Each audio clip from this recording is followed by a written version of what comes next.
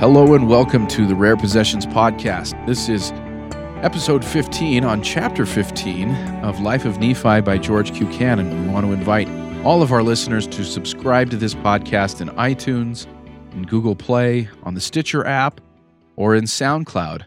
That way you won't miss any of the episodes or any of the chapters that we have, including any of the new books that we will be highlighting and featuring in upcoming episodes. So this is Nick Galieti, host, and with me always is Jared Riddick from Book of Mormon Central. Hello, hello. So here we are in chapter 15, moving on.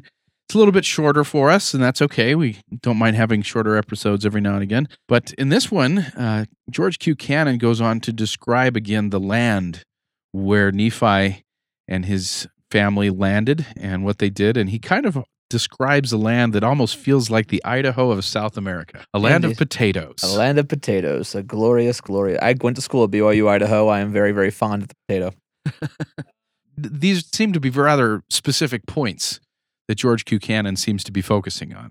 Mm-hmm. What might be some of the relevance to talking about potatoes? Because I don't recall potatoes being specifically mentioned in the Book of Mormon. Neither do I. I think it might be about making it a little bit more real for his readers, making them realize that the Nephites were like them. They were people that had to eke out their living the same way. So I think, it's about making the connection between the Book of Mormon and between his audience. Yeah, we're a lot like Nephi. Yeah. We all eat potatoes. Indeed. So we also have in this chapter a fair amount of, let's just say, assumptions on the part of George Q. Cannon, and a practice that happens today by many, although, their assumptions apply these things to different locations. So these assumptions have to do with, we might say, prophecies within the Book of Mormon that allude to where the Book of Mormon took place, land of liberty and so on. What are some of those quotes, and what are some of the assumptions that George Q. Cannon makes based on those quotes? George Q. Cannon, whenever he refers to the Indians, is generally referring to the people, the Native Americans in North America. What we call North America. There was some terminology confusion between now and then. Often, North and South America as a whole were referred to as one continent in the 19th century. You don't hear that as often anymore. It doesn't make sense to us as much. But it was often one continent, this land. So you have Native Americans being the descendants of the Nephites and Lamanites that he places in South America. So again, shows that this hemispheric view that was so prevalent among readers of the Book of Mormon for so long, and still is there today. That was what I thought, frankly, when I was a kid, when I was a young adult reading the Book of Mormon. There's not a lot to go. Well, there's nothing that says that they couldn't have wandered as a people over thousands of years. It's possible. There's plenty of migrations in the Book of Mormon that show that's possible. Yeah, but we have these quotes about the Book of Mormon lands being a land of liberty and things like that. And again, these prophecies that are often asserted nowadays as evidence of maybe where the Book of Mormon took place. What are some of the cautions that we might have as modern day readers in making assumptions as that speaking to one specific place? I mean, we have George Q. Cannon talking about these same quotes, but applying it to South America. Yeah, often we forget that the American Revolution inspired similar revolutions across Central and South America as they threw off the chains of their colonial governments as well. George Q. Cannon would have known about that. I mean, it's literally in living memory for him, the things that are going on there, Simon Bolivar and the liberators down in South America. And so the prophecies to President Cannon could have been just as applicable to South America as they were to North America. So what value then do we have in taking those kinds of quotes and applying them as a basis for Book of Mormon geography? I think we have to be very, very cautious with any application of quotes. Too often, the old joke is that the Mormons have a fallible prophet, but none of them believe that. We often take prophetic utterances, or maybe by the prophet himself, or members of the First Presidency, members of the Quorum of the 12, as thus saith the Lord moments. And we really shouldn't. Joseph pointed out in a quote that I will currently apply, a prophet is only a prophet when he is speaking as such. And oftentimes we confuse a prophet's opinion with doctrine, and we have to be very, very cautious there. So that's all we've got on this one. It's still an interesting chapter, and we invite you to stay tuned and listen to a reading of chapter 15 in the Life of Nephi by George Q. Cannon.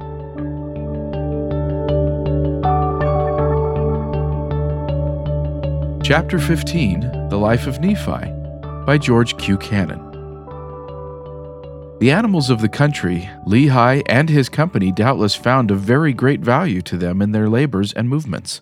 Besides these, it is probable they obtained many valuable vegetable productions which were peculiar to the country.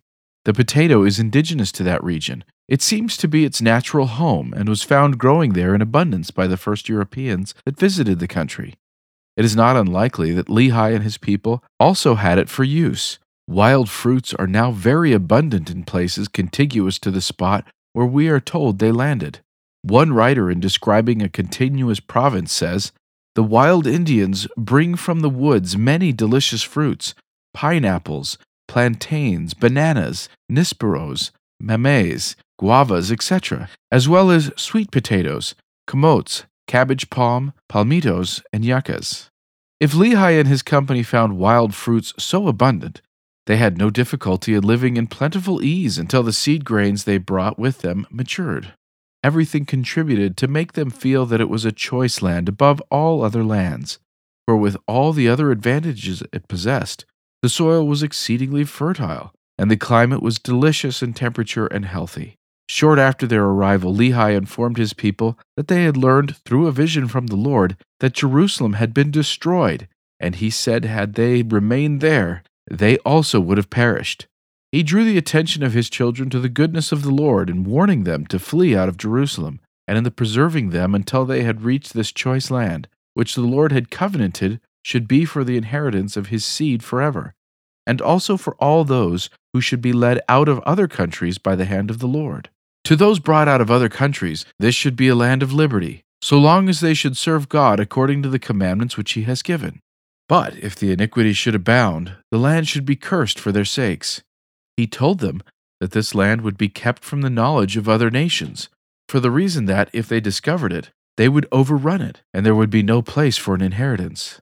This explains why the world remained so long in ignorance of this continent. It was hidden from the world and was almost a world by itself for centuries, its people having no communication with any other nation upon the earth.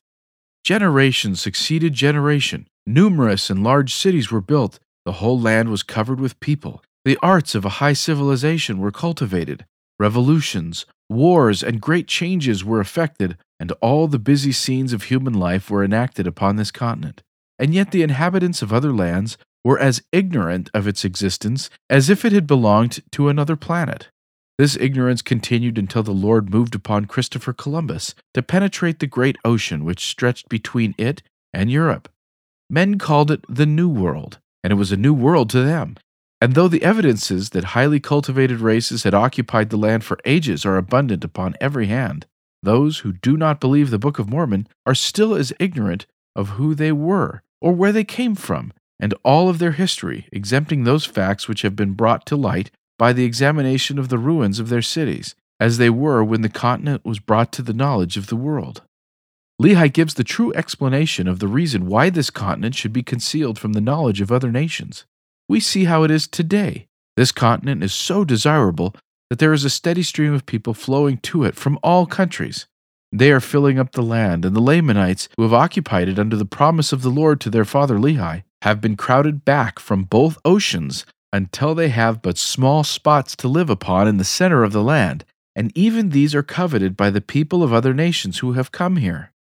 This would have been the result long, long ago had the world known of the existence of this continent. But the Lord concealed it and guided those only to whom he desired to occupy it, so that all his promises concerning it might be fulfilled. Lehi told his children that if those whom the Lord should bring out of the land of Jerusalem should keep his commandments, they should not only prosper here, but they should be kept from all other nations and have the land to themselves. There should be none to molest them, nor to take the land away from them, but they should dwell safely forever. It was the failure of the ancestors of the Indians or Lamanites to do this that brought upon them and their children evils under which they at present suffer. Lehi, before his death, told them, by the spirit of prophecy, what their fate would be if they fell into unbelief and rejected the Lord. He said the Lord would bring other nations unto them, and he would give them power, and they would take away from his descendants their lands, and they would be scattered and smitten. We have only to look around us to see how completely and exactly his predictions have been fulfilled. And as these predictions have come to pass, so will others also come to pass respecting the nations of the Gentiles that will occupy this land. They will not be permitted to utterly destroy the descendants of Nephi or the children of Lehi. And if they themselves did not repent and keep the commandments of the Lord, destructions would fall upon them.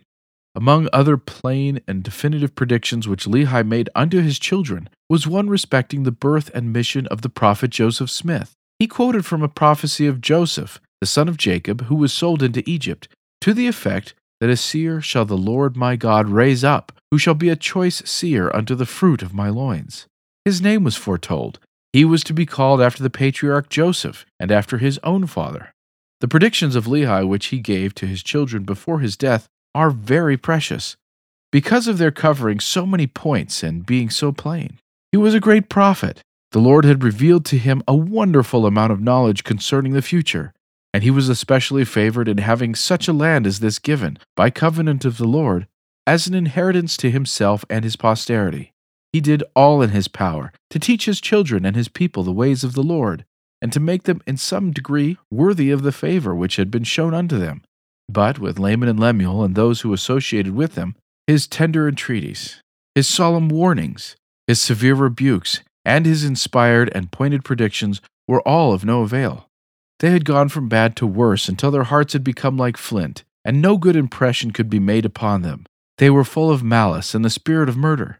While he lived, his presence had some restraining effect upon them. He was still the father and head of the people, whose authority and counsel, though often disregarded by his rebellious offspring, could not be altogether set aside. But he was scarcely buried before the rancorous hatred of Laman and Lemuel and their adherents broke out against Nephi. It was his admonitions concerning their iniquities that enraged them. His rebukes, they said, afflicted them. They viewed them as an attempt upon his part to dictate and rule over them. He was their younger brother, and they declared they would not have him as a ruler, for this right belonged to them, they said, as their seniors. They proposed to kill him. They brought affairs to a crisis. Thank you for listening to the Rare Possessions podcast from the archives of Book of Mormon Central. For the latest information on additions to the Book of Mormon Central archive, or to inquire about archive items like this one, visit us online at archive.bookofmormoncentral.org.